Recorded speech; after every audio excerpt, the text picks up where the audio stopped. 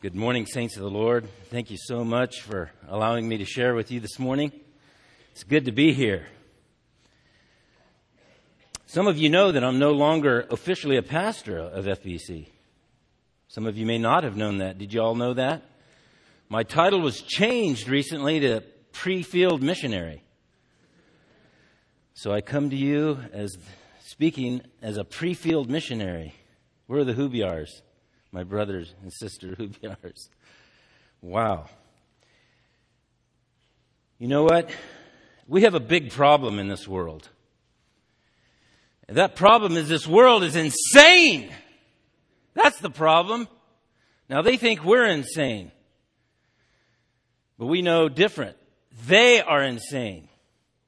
Now I don't mean in a physical sense. When I was driving to church this morning down Mountain Avenue, all the cars in front of me were stopping at the red lights. It was raining, so they were actually driving slower than usual. That's a good thing. I hope you did that. When they turned, I noticed there was also a road there when they turned. That's a sign of rationality. When actions match up with reality, that is sanity. So, on a physical sense, the world is sane.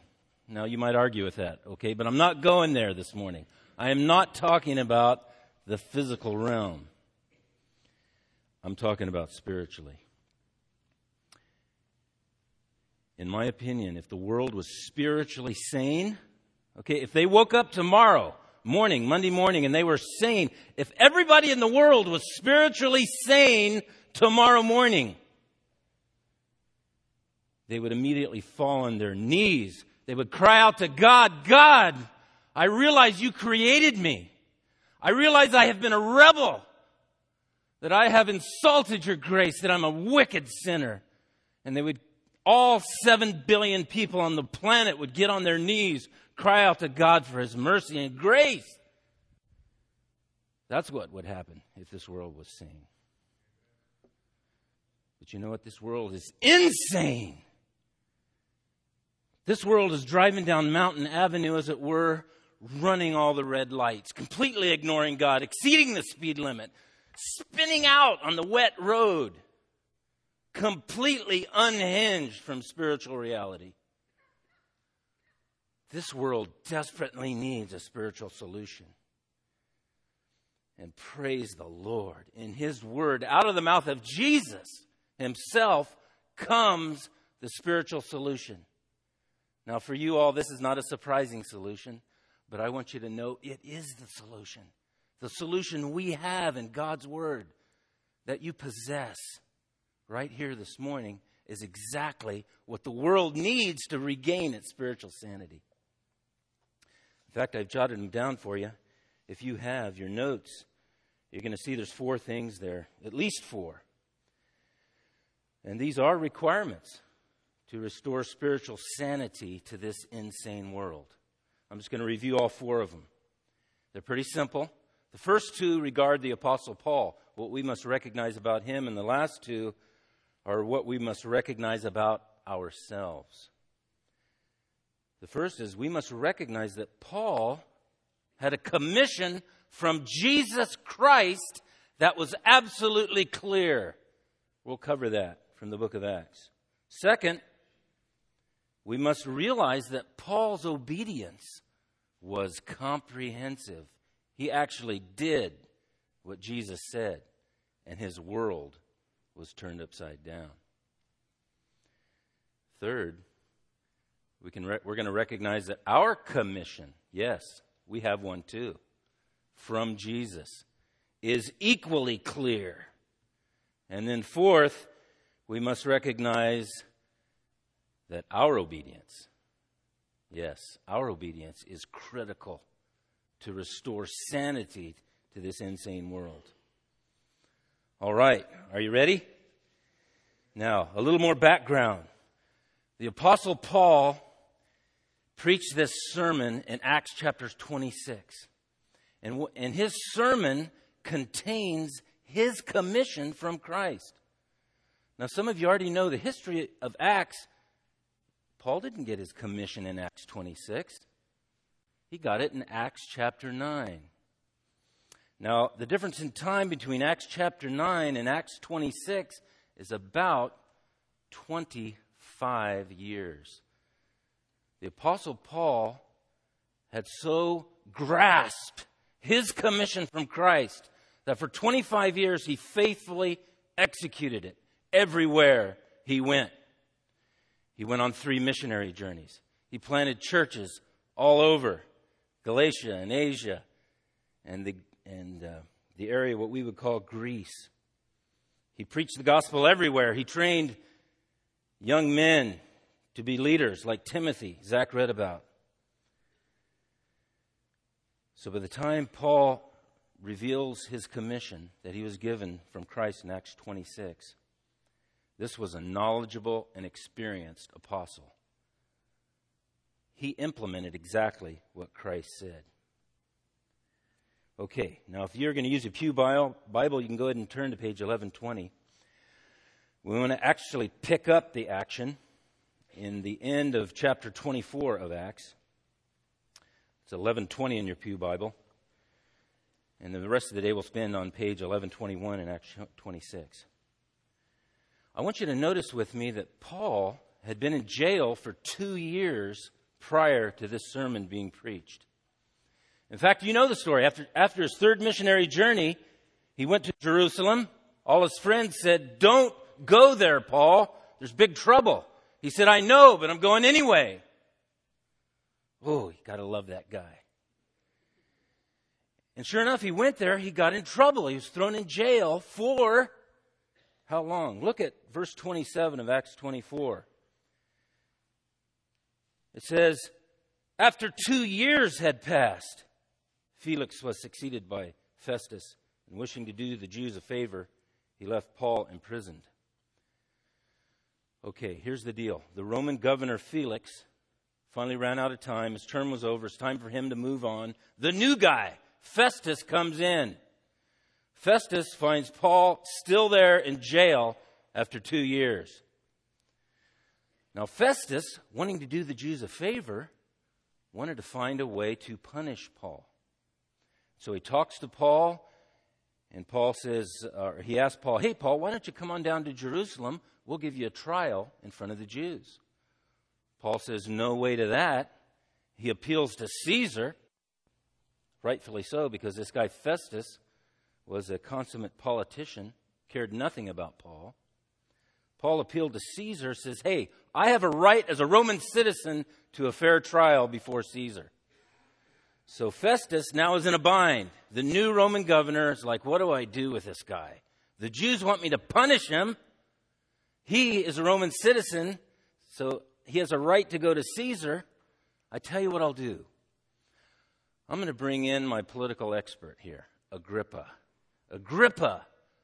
Herod Agrippa also, he was a great grandson of Herod the Great, who was alive when Jesus was born. This guy Agrippa had the background of Judea. He'd also grown up in Rome. So smart move, Festus. Bring in this guy Agrippa and let him be part of the decision-making process. So that's the setting. One more piece I want to show you. Look at Acts 25, verse 23. The day comes for Paul's trial here. It says, on the next day, when Agrippa came together with Bernice amid great pomp. Wow. So Festus's plan is going pretty good. Agrippa comes down with Bernice. Who's Bernice? That's his sister. So Agrippa is in this incestuous relationship with his sister Bernice.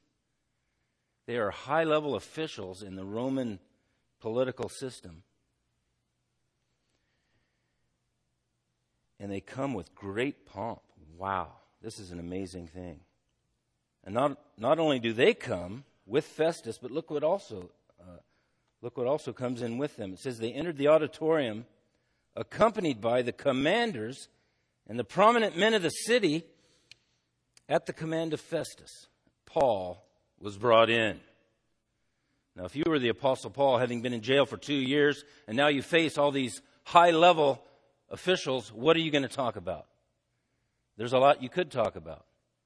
How about the illegality of my jail term? How about the fact that I was wrongly accused?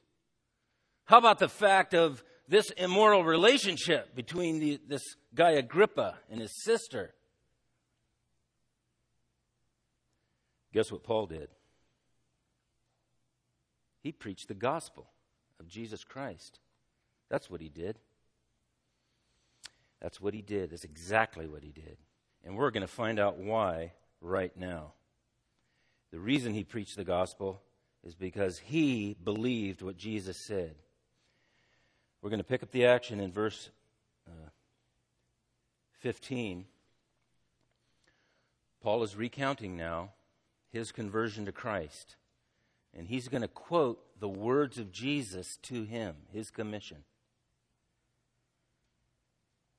And I said, "Who are you, Lord?" And the Lord said, "I am Jesus whom you are persecuting. But get up and stand on your feet. For this purpose I have appeared to you, to appoint you a minister and a witness, not only to the things which you have seen, but also to the things which I will appear to you, rescuing you from the Jewish people and from the Gentiles, to whom I am sending you." Now, I want you to notice this verse. This is a power-packed verse. I want you to go home and meditate on this verse. Acts 26:18.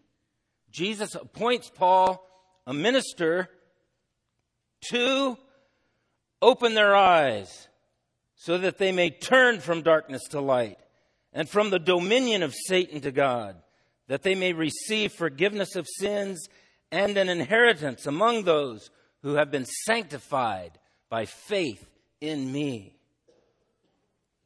Wow. This is our first point. If we want to affect this spiritual insanity that is afflicting our world, we need to understand this commission from Jesus to Paul was absolutely clear. And those 4 points, there's at least 4 critical points here that are absolutely clear. Number 1, Jesus appointed Paul to declare revealed truth, not Paul's own opinion. Look at verse 16. Jesus says, "Hey, Paul, get up, stand on your feet. For this purpose I have appeared to you, to appoint you a minister and a witness to things which you're going to see, and also the things you have seen." The things I'm going to give you, Paul, that's what you're to talk about. And we're going to find out later that Paul did exactly that. You know what? We need to know that. Why? If we want to have any hope of restoring spiritual sanity to this world, it's the Word of God. It is the Word of God. That is crystal clear, is it not? Okay, number 2. The second point here is that the Great Commission to Paul revealed truth results in understanding. Look at verse 18. Jesus says, "Paul, when you preach, it's to open their eyes." Now, what's Jesus saying? Simple, huh? Their eyes are closed. Is that fair to say they didn't perceive? Is it fair to say Jesus believes that people are moving through life blinded to spiritual reality? Is that not tantamount to saying this world is lost in spiritual insanity? Is that too harsh? Do you think I'm being too hard on the world? I believe that's exactly what Jesus is saying. Jesus is saying the natural state of the world spiritually is their eyes are closed. They don't understand. Their minds are darkened. Oh, by the way, what, according to this verse, are they going to understand? At first, it doesn't seem like he's telling us. He says, "Paul, I'm going to send you. You're going to say what I'm saying to you in order to open their eyes." Open it to what? Well, actually, it is there. Go on. Look, it says, "so that they may turn from darkness to light and from the dominion of Satan to God. If you understand something, what follows reveals what you understand.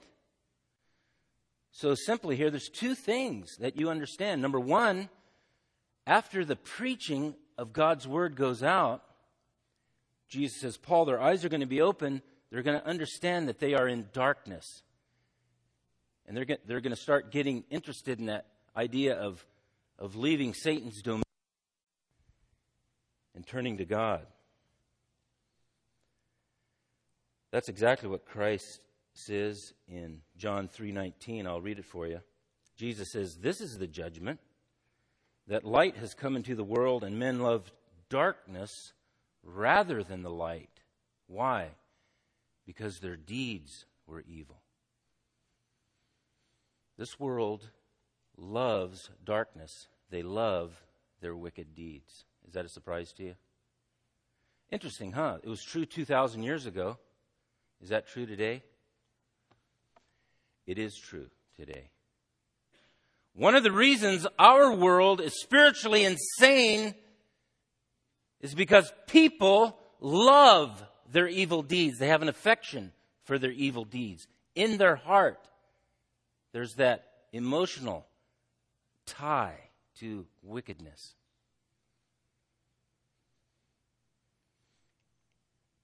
But that's not all.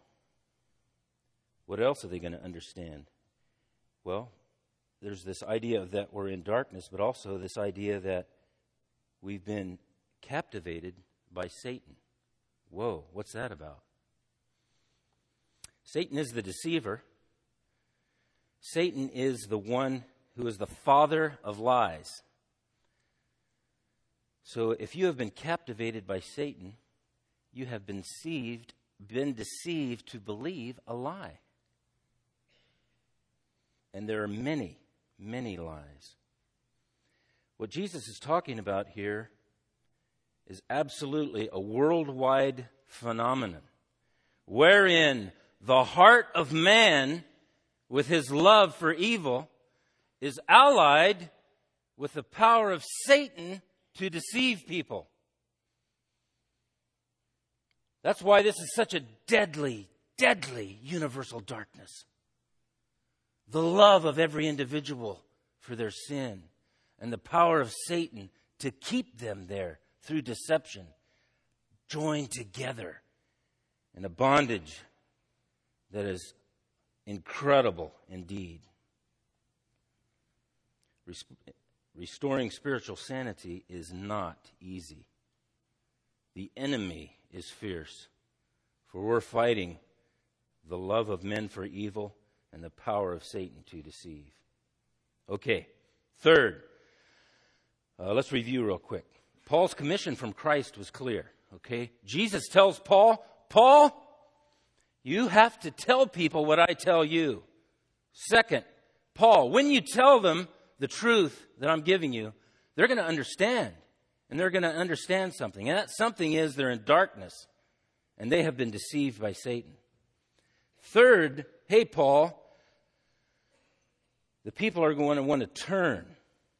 And that turning is going to result, the understanding is going to result in a turning. Look at verse 18 again. They're going to turn from darkness to light and from the dominion of Satan to God, that they may receive forgiveness. Now that turning, is it fair to say that is repentance? That's an easy one to answer, because if you look down a couple verses, look at verse 19, in fact. Paul says, I did not prove disobedient to the heavenly vision. He's talking to King Agrippa. Well, he proved obedient. How was he obedient? Look at verse 20. He kept declaring, both to those at Damascus first and at Jerusalem and Judea, even to the Gentiles. What did he declare? That they should repent and turn. Okay. I need to camp out on this just for a few minutes. This is a big one. Jesus says, Paul, when people understand, when they understand this truth, they're going to want to turn. They're going to want to repent.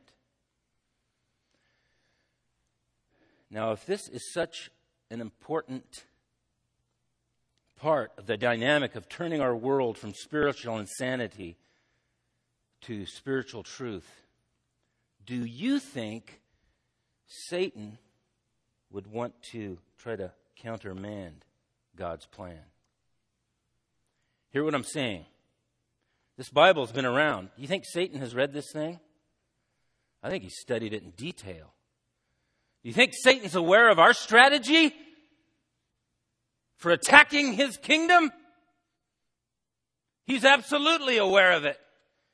Do you think Satan knows that Jesus is looking for a turning, for a repentance?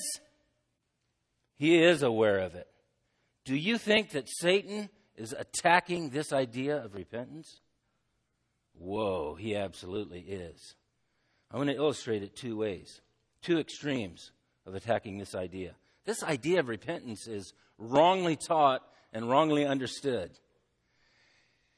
So I'm just going to whet your appetite for it by giving you two illustrations. The first is a guy named Ted.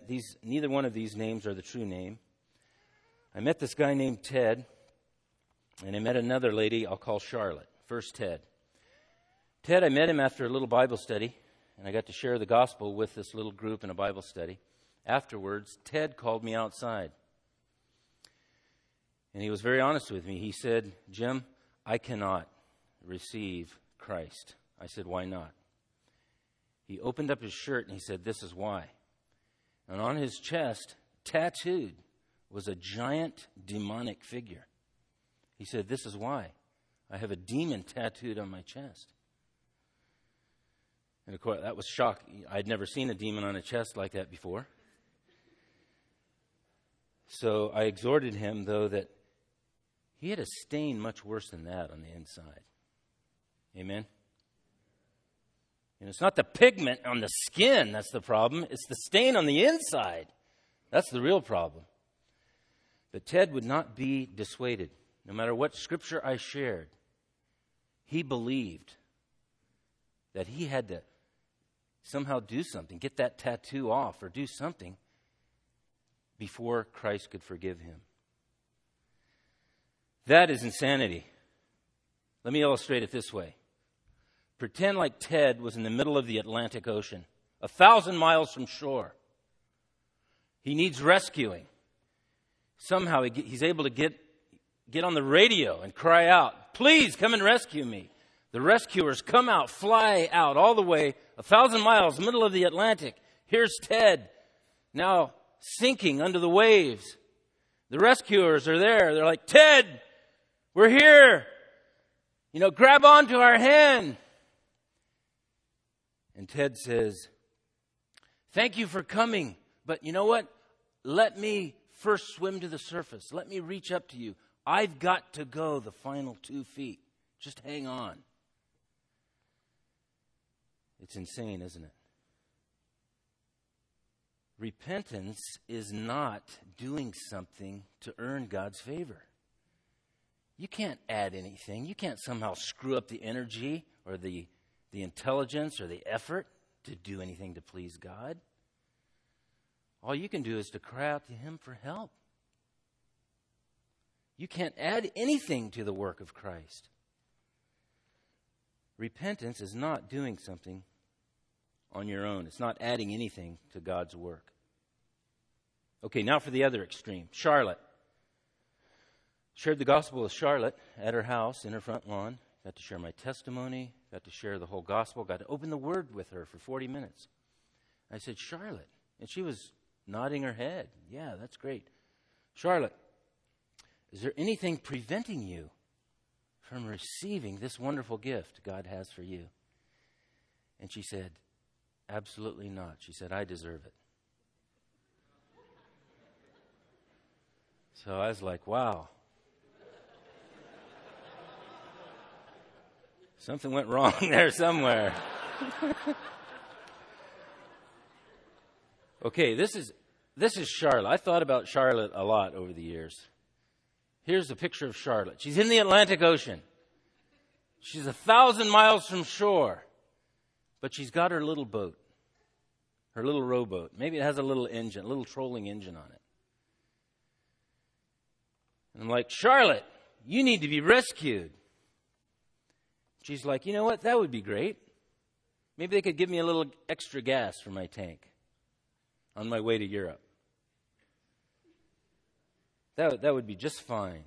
Maybe they could bring my television set along, too. Make the trip more enjoyable. You know what? That's insane, isn't it? To be on a little rowboat in the middle of the Atlantic Ocean and think you're doing just fine. That you deserve anything. You know what? If you think Christianity is somehow something that to enhance your recreational experience, you are insane. The gospel is not something to help you feel better on your journey, to give you an emotional high. If you want to feel better, I recommend renting a good movie and maybe getting some ice cream. Or maybe, here's a good one, if you have the resources, take a cruise to the Caribbean. I hear that's a pretty fun thing to do. But if you're miserable because of your sin and you need salvation and you want refreshment in your soul and you're tired of the sin that's killing you and you're ready to cry out to God for His grace and mercy, I recommend to you the gospel of Jesus Christ. Let me illustrate true repentance this way. You're in the middle of the Atlantic Ocean, 1,000 miles from shore. You have now sunk below the waves. The light is dimming as you sink, as the weight presses on your lungs and your last vestiges of oxygen are being diminished, and you feel consciousness leaving you. You suddenly grow a hatred for this water that's killing you. You want nothing more than to get out of this ocean. You cry out to God with all your heart, God, get me out of here. I hate this water. I want to be rescued. I can't do anything on my own. In Jesus' name, will you please rescue me, remove me from this thing. I never want to go back to this pit again. And God, in His mercy, at the speed of light, sends whatever kind of fast-moving aircraft He's got with this amazing grappling hook, plunges down into the water and puts its arms around you and rips you out of that water. Once and for all, you're rescued from that dark pit. That is repentance. That's what we're talking about here. Do you get that? Okay. Hey, these are the words of Jesus Christ our Lord to Paul. Paul, look, preach the word. Hey, Paul, look, when you preach the word, their eyes of understanding, their hearts, they're going to realize they're in darkness. That, wow, they're captivated by Satan, and they're going to want to have a desire to get out of there, to turn from darkness to light, from the power of Satan to God. And there's one more thing he tells Paul. Paul, this repentance results in forgiveness and eternal blessing. Look at it right there. Jesus says that they may receive. By the way, who receives? The ones who just repented, right? The ones who just turned. They receive forgiveness and an inheritance among those who have been sanctified by faith in me. What is that? What is forgiveness? The Bible says it many different ways. It's a wonderful thing. Forgiveness is the means by which God takes all of the filth and takes it completely away.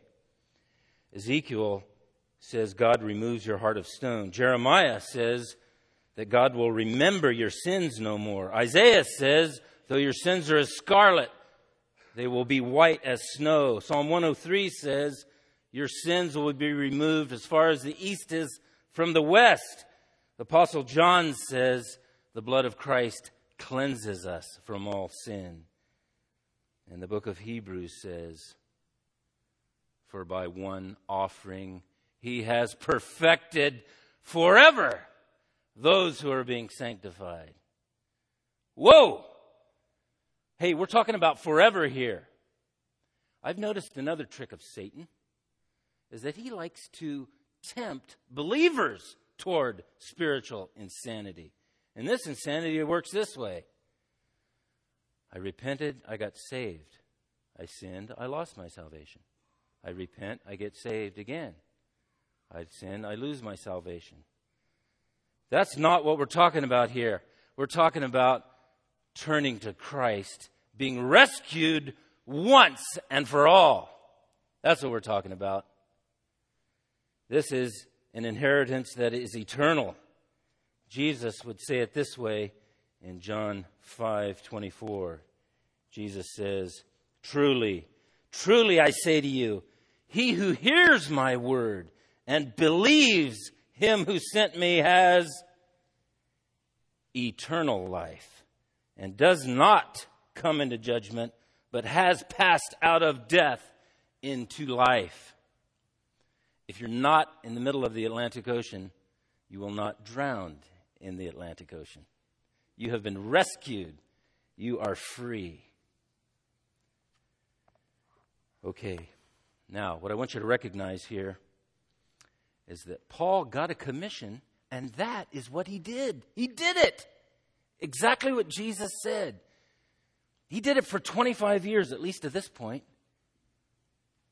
Look at verse 20, back to Acts 26.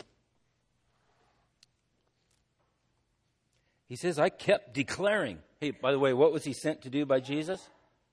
To be a witness, right? What did he do? He declared. He kept declaring. Paul, who did you declare to?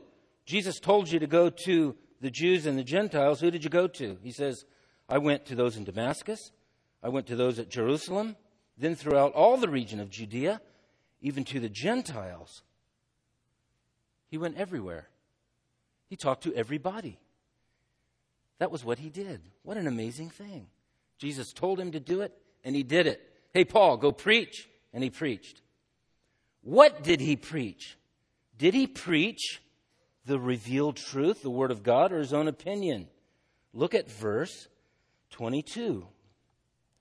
He says, so having obtained help from God, I stand to this day testifying both to small and great, stating nothing but what the prophets and Moses said was going to take place, that the Christ was to suffer, that by reason of his resurrection from the dead, he would be the first to proclaim light to the Jewish people and to the Gentiles.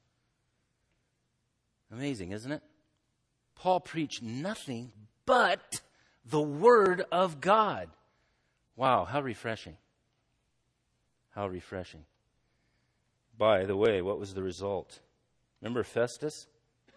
That Festus guy? Look at verse 24. While Paul was saying this in his defense, Festus said in a loud voice, please pardon me if I use a loud voice right now. Ready? Festus said in a loud voice, Paul, you are out of your mind. Interesting, huh?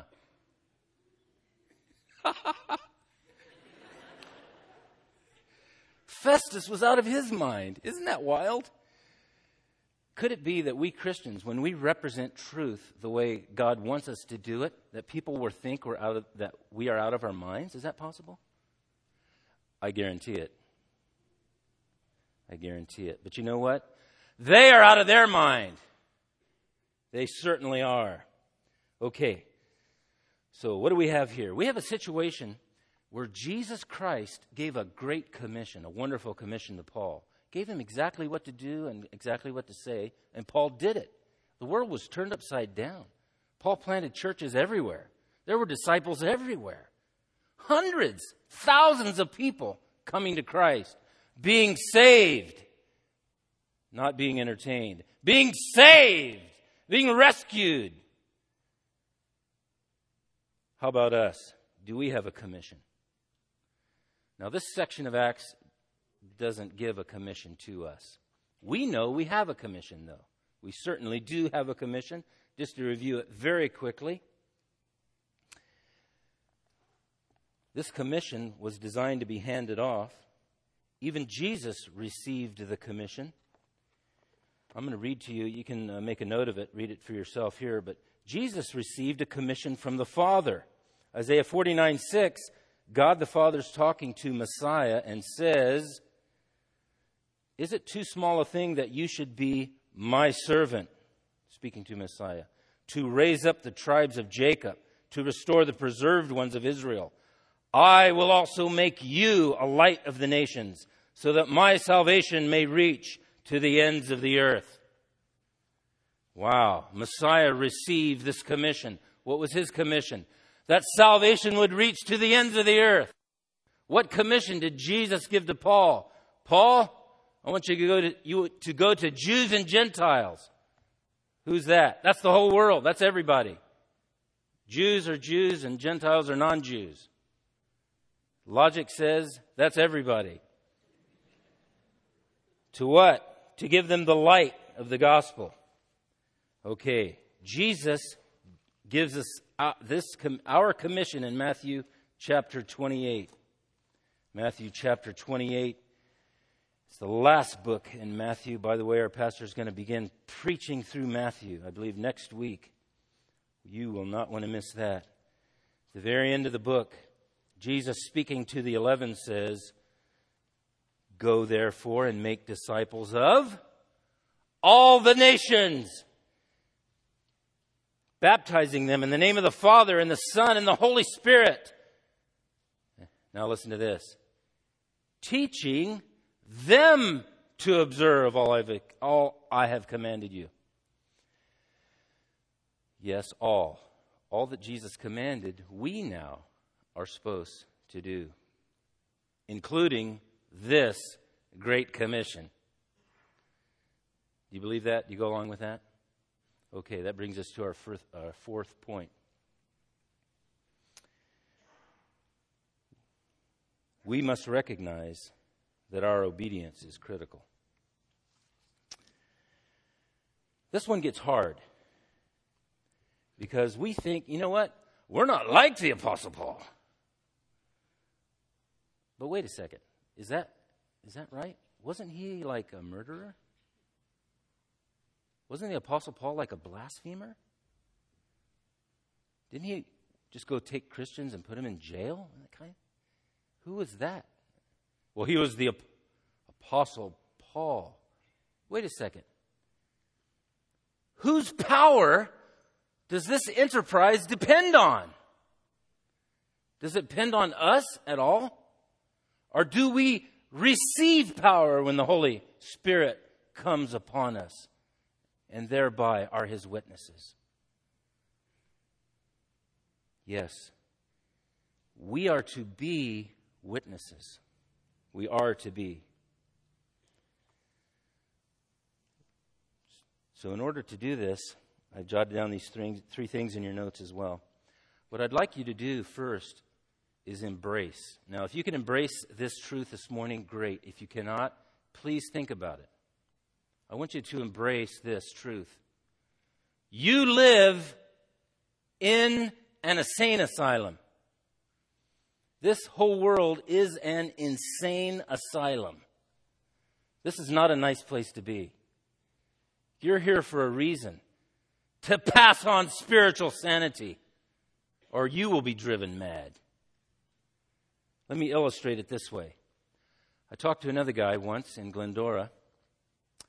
I asked him what he believed about where he would go after he died. He said he believed in heaven and hell. I said, well, where will you go? He said, I'm going to hell.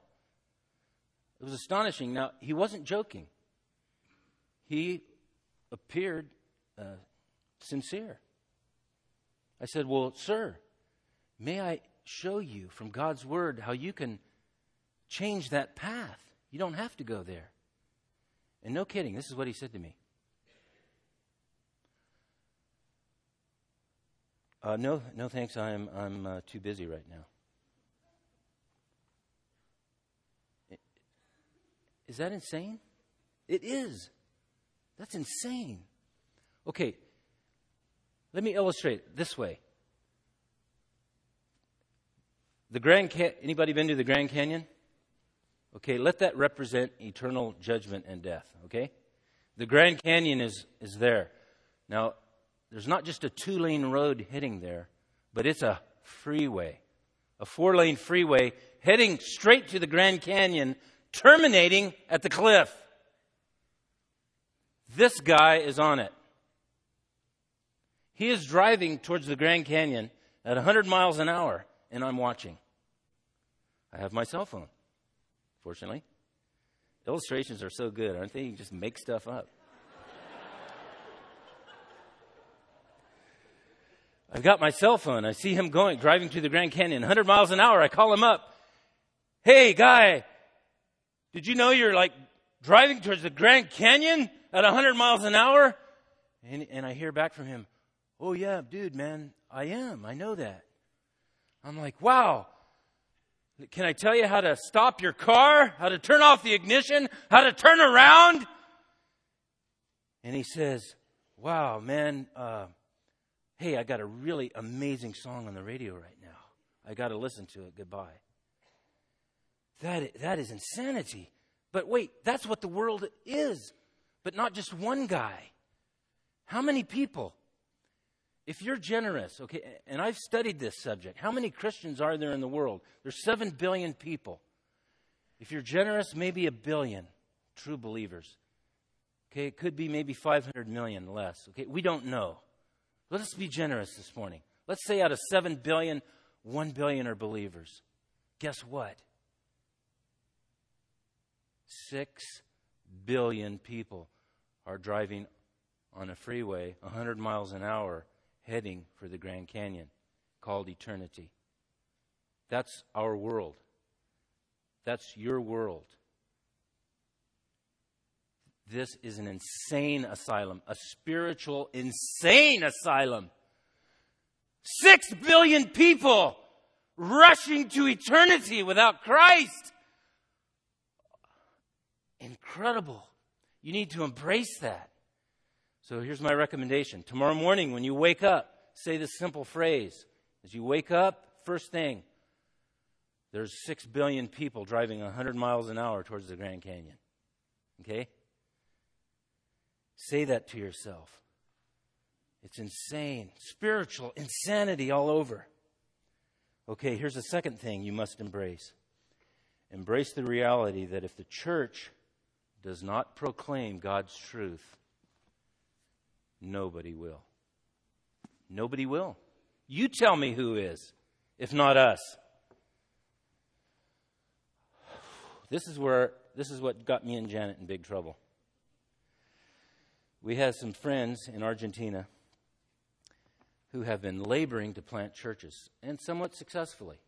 They're getting beat up all the time, but praise God, they've endured for 30 years now. They've planted about 18 little churches. Some of them are house churches. There's a few that have buildings, if you want to call them that. They're not much of a building. They're not by code by any means. We have seen our dear friends down there suffer and endure for at least the 14 years that we've known them. We have been praying hard for them. God, give them the laborers in the harvest field. God, they're suffering. They're alone. They get beat up. When Christians fall and pastors fall, there's no one else to lean on. They're alone. Here at FBC, we praise God. We have 4 pastors and a wonderful staff. We encourage one another. We pray for one another. We pray for you. But our friends down there are so all alone. It breaks our heart. For at least 6 years, we've been praying, God, send them help. Raise up somebody. Oh, my brother Art, God bless you, brother Art. My brother Art said to me, Jim, why don't you consider going? In my heart, I said, what? I can't do that. You guys know, all I've done in my life is to be a father and a worker at the gas company, Southern California Gas Company. Very nice company. I recommend them if you need a job. What business do I have going to Argentina to work in church planting? You know what? We have it. We have everything we need this morning to know why me and Janet have to go. Don't we, sweetie? Because this sin-sick world is dying. It's rushing to hell at 100 miles an hour. I declare, half of the men in this church must be more mature than 80% of their pastors down there. After a young man reads through the Bible once, he is more mature than 90% of the Christians. They have about 4% Christians down there that we can tell. So by God's grace, you, the elders, pastors, have encouraged me and Janet to step up and go. But it's the same for you as well. The people you know, the places you work. If you don't share God's truth, who is going to? Okay, so embrace these truths. You live in a spiritually insane world. And if you don't proclaim the gospel, who is? And third, embrace the reality of your own need for repentance. Just a couple quick points, okay? First, if you've repented, if you have understood, okay, you've already done this. You have understood, without Christ, I'm lost. I have no capability. You have begged God to rescue you from this disgusting sin that just pours out of your soul. You've cried out to Him in faith. God, it's only by Christ do I have any hope whatsoever. If you've placed your faith in Him, please do not let Satan whipsaw you back and forth. Enjoy the salvation that God has given, for it is rich and it is free and wonderful. It is meant to free you from the guilt of your sin, free you from the power of that sin, get you on the right path, give you a family of God that can hold you accountable, that can teach you, give you a place where you can serve Him. Get with it. Get connected. Enjoy your salvation. But here's the deal. If you have not repented, okay, if you've been like Ted or Charlotte, have gotten it wrong, know this. Hear me. You listening? If you have not repented, you are not forgiven. It's it right there in order from the words of Jesus. He says, the preaching of the gospel results in understanding, open eyes, so that they will turn from darkness to light, from the power of Satan to God, so that they'll be forgiven. Eternal blessing and forgiveness come as a result of that repentance. If you haven't been broken over your sin, hey, you're like Charlotte. You just want God to give you some extra gas for your tank. God's rescue squad is not meant for that. The gospel's not meant to just help you on your way. The gospel's meant to rescue you from the depths of your own brokenness. Here's the thing. You need to repent. You need to give up anything you can possibly do. You need to understand God requires you to come as you are. Just as you are right now. Satan is not idle in this matter. If you refuse to repent, Satan will eagerly attack you with deception like that. Try to get you to do anything but repent. Because when the repentance happens, his power is broken. and he will fiercely fight for your death. So if you're getting it, see, if the light's coming on and you're realizing, whoa, I have to place all of my faith in Christ. Christ alone. Nothing can save me but him. You're getting it, and you must repent today. You must do it. So let's pray.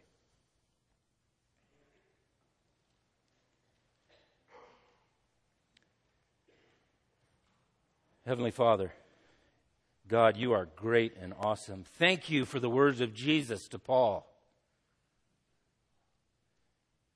Thank you that Paul did not choose you, but you chose him and appointed him to preach truth for the rescue of the lost.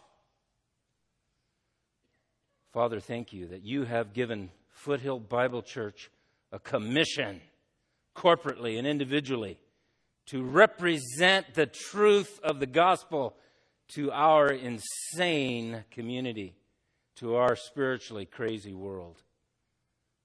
God, by faith in you, we accept the challenge. God, by faith in you, please do a work in our hearts so that we can proclaim and support gospel spreading all over the world. Moreover, Lord, if there's even one here that realizes, perhaps for the first time, that they have never repented, please, Lord, help them to see the danger of their situation. Help them to see that they are going down. They're already underwater, and the oxygen will soon be gone. Father, they need to cry out immediately for rescue from the only one, you, Jesus Christ, the righteous. Father, they may even cry out right now, placing all their faith and trust in you. And Father, reach down and touch them. Touch them, Lord. Grant them regeneration and renewal according to your grace. Father, we give you ourselves. We are yours. In Jesus' name, amen. Thank you, Jim. It was wonderful to hear God's word preached to us so clearly. It's a solemn responsibility, isn't it? And we're glad that you and Janet are taking that step in faith, and we're excited to partner with you. And if you're excited about it, then I would encourage you to get involved. There's a lot of ways that Jim needs help in these next couple months, and I'd be happy to share those with you if you have questions about that. Before our last song, O Glorious Day, I just want to thank you on behalf of my team for all the encouragement you provided to us as we've sought to labor for you. I had an excellent meeting yesterday with my fellow team leaders, and we prayed for you. We prayed for ourselves that God would grant us the strength to worship together corporately in a way that's pleasing to him. And we just rejoice that he's continually changing us, transforming us, and we are excited about the opportunities. And we ask you to continue to entrust yourselves to him first, to your leaders here at Foothill second, that he's taking us where he's intending us to go, and that he's granting us the grace we need as we go there. So please stand as we sing O Glorious Day. This is a song we've learned, and this is the last week. We'll be singing it for a little while, but we want you to get one more chance to learn it.